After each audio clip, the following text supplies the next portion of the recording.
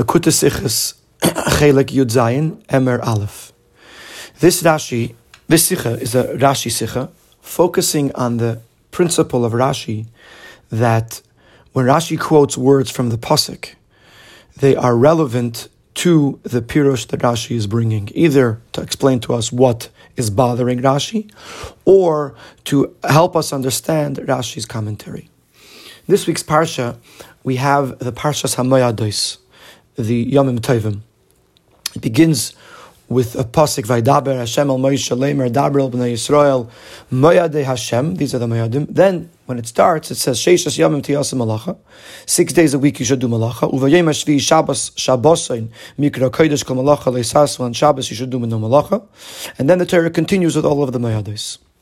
So Rashi quotes the words Sheishas Yomim, 6 days, and says, what is the connection between Shabbos and the Yomim Tovim?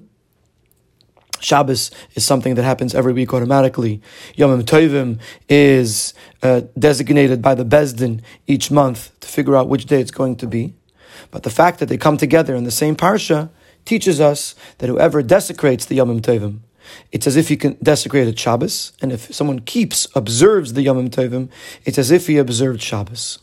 So the question is, if the discussion here is about Shabbos and its comparison to the Moyados, to the Yomim Tovim, why does Rashi quote the words Sheishas Yomim, not Uvayim Hashvi Shabbos? Now we may want to suggest that sometimes Rashi just quotes the beginning of a pasuk, implying to us that he's going to discuss the pasuk, even though he doesn't include in his Dibur HaMaschil all of the words of the pasuk that are relevant to the Pirush. For example, in Parshas Tetzaveh, he says, V'asu es ha'ephod. And Rashi says, I'm going to speak about all the details of the ephod, just to make it easier for you to understand it. Although he only quotes the words at the beginning of the pasuk, V'asu es ha'ephod, and not all the individual details about the ephod. But we can't give that answer, because that only works if Rashi also includes in those first few words something that relates to his pirush. For example, V'asu es ha'ephod, and then he speaks about the ephod. He doesn't just say V'asu. But in this case, he says Sheishas Yomim, and seemingly doesn't talk about Sheishas Yomim. He only talks about Shabbos. So we can't say that he's quoting the beginning of the pasuk, because he has to at least mention something that's related to the pirush that he's going to give. Another question that we have on Rashi is why Rashi begins with Kol HaMachalal HaMoyados, whoever desecrates the Yomim Tovim. He should have started with a positive. First he should have said, whoever observes the Yomim Tovim, and then says whoever desecrates the Yomim Tovim. Now one might suggest that the reason Rashi does this is because the Toras Kohanim does it in that order. But first of all, the Toras Kohanim is not on this pasuk. The Toras Kohanim is saying this in general. Rashi is bringing this to explain this specific pasuk. And this pasuk is speaking about keeping these psukim are speaking about keeping Yom Tov. Additionally, Rashi doesn't always quote the Medrash or the Medrashim verbatim. Rashi fits it in to fit in with the pasuk. And as we mentioned, since this pasuk is talking about the keeping, the observing of Yom Tov, it should have started with Kol HaMakayim es HaMoyados. So the explanation is as follows. We were going into this thinking that what's bothering Rashi is the same thing that bothers the Toras Kohanim. Why is Shabbos included in the Moyados? But the truth of the matter is that is not such a big question, because for two reasons. Number one, the Shabbos can be called a Yom Moed. It's a designated day. It's different than the other days of the week. So even though it's not Asher Tikru Oisam B'Moyadam, it's not designated by Bezdin, but it could still be considered Moed. And the second point is, even if you want to say that it should not be considered as part of the Moyadim, but nevertheless it's still relevant to mention Shabbos here to underscore the distinction. First of all, the Shabbos is not dependent on Bezdin, and Yom Tov is. And second of all, the Shabbos is called Shabbos Shabbosayin because Meleches Eichel Nefesh, food preparation work, is not permitted on Shabbos, and it is permitted on Yom Tov. So the Rashi is not bothered by the juxtaposition of Shabbos and Yom Tov. What's perplexing Rashi is, why does the pasuk even need to say the word Sheishas Yomim Tiyaseh Malacha? 6 days a week you should work.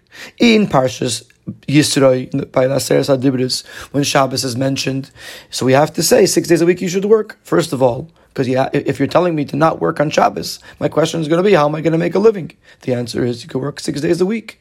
Also, in the Aseret HaDibros, we're comparing this to Hashem, who worked on 6 days creating the world and then rested on Shabbos.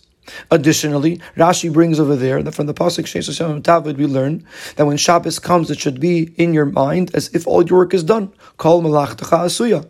So therefore, there's a specific limud from Sheishas Yamim in Parshas Yisroi in the Aseret HaDibros. But over here in Parshas Emor, where the primary discussion here is about Yom Tiv, and the only reason he's mentioning Shabbos is Derech Agav, is mentioning as an aside. So why do we have to mention the 6 days a week? And Rashi is answering this question by bringing up this discussion about the juxtaposition of Shabbos and Moedos. Meaning to say, when Rashi explains that when it says the word Sheishas, not Shisha, but Sheishas, it's referring to a unit of time, a concept, an idea, not just a number of days. Sheishas Yomim is telling us that Hashem made a specifically designated time in which Malacha is permitted. Any other time, Malacha is forbidden. So it could be a Shabbos, it could be a Yontif. If it doesn't fit into the Sheishas Yomim when Hashem said Malacha is permitted, then automatically Malacha is not permitted. So now we understand the connection between Shabbos and Yontif. Now we understand why we're learning from this. Whoever desecrates the Yontif, it's as if he desecrated the Shabbos. Because the Medrash is telling us, and Rashi is telling us, that Shabbos and Yom Tov are equal in the fact that they are both not Sheishas Yomim. They're both not part of the permissible time when Malacha is okay. So this is why Rashi mentions Sheishas Yomim, because what's bothering him is why does it say Sheishas Yomim, and the answer is that it says Sheishas Yomim to tell us why Shabbos and Yom Tov are similar, that they're not included in Sheishas Yomim. And why doesn't he say of a Gomer? Because Rashi wants to isolate the Sheishas Yomim from Uvayim Shvi Shabbos. He wants to underscore this detail of the 6 days of the week, are meaning to say the permissible time is one concept, and the prohibited time is another concept, and the two shall not meet. Now, why doesn't he say Teyasa Malacha? Number one, because we are focusing here on the Isser Malacha, meaning to say, because the 6 days of the week is when it's permissible, but on Shabbos and Yom Tov it's not. So we don't want to focus on the permissibility of Malacha. We want to focus on the prohibition of Malacha. Or we can say that he doesn't say Teyasa Malacha, because like we said earlier, by saying Sheishas Yomim, he begins the pasuk and implying to us that he's going to discuss the whole pasuk. This also explains to us why Rashi begins with Kol HaMechalel Es HaShabbos and not Kol HaMekayim, because since the comparison of Shabbos and Yom Tov is being learned with regard from Sheishas Yomim, which means to say that the primary limud here is, like we said just a moment ago, is with regards to desecrating Yom Tov, that you can't desecrate Yom Tov just like you can't desecrate Shabbos, because they're both not included in the concept of Sheishas Yomim. Therefore, Rashi begins with Kol HaMechalel, because that's the main limud that's being learned from Sheishas Yomim. Once you know the negative, you also know the positive, that whoever observes Yom Tov, it's as if he observed Shabbos.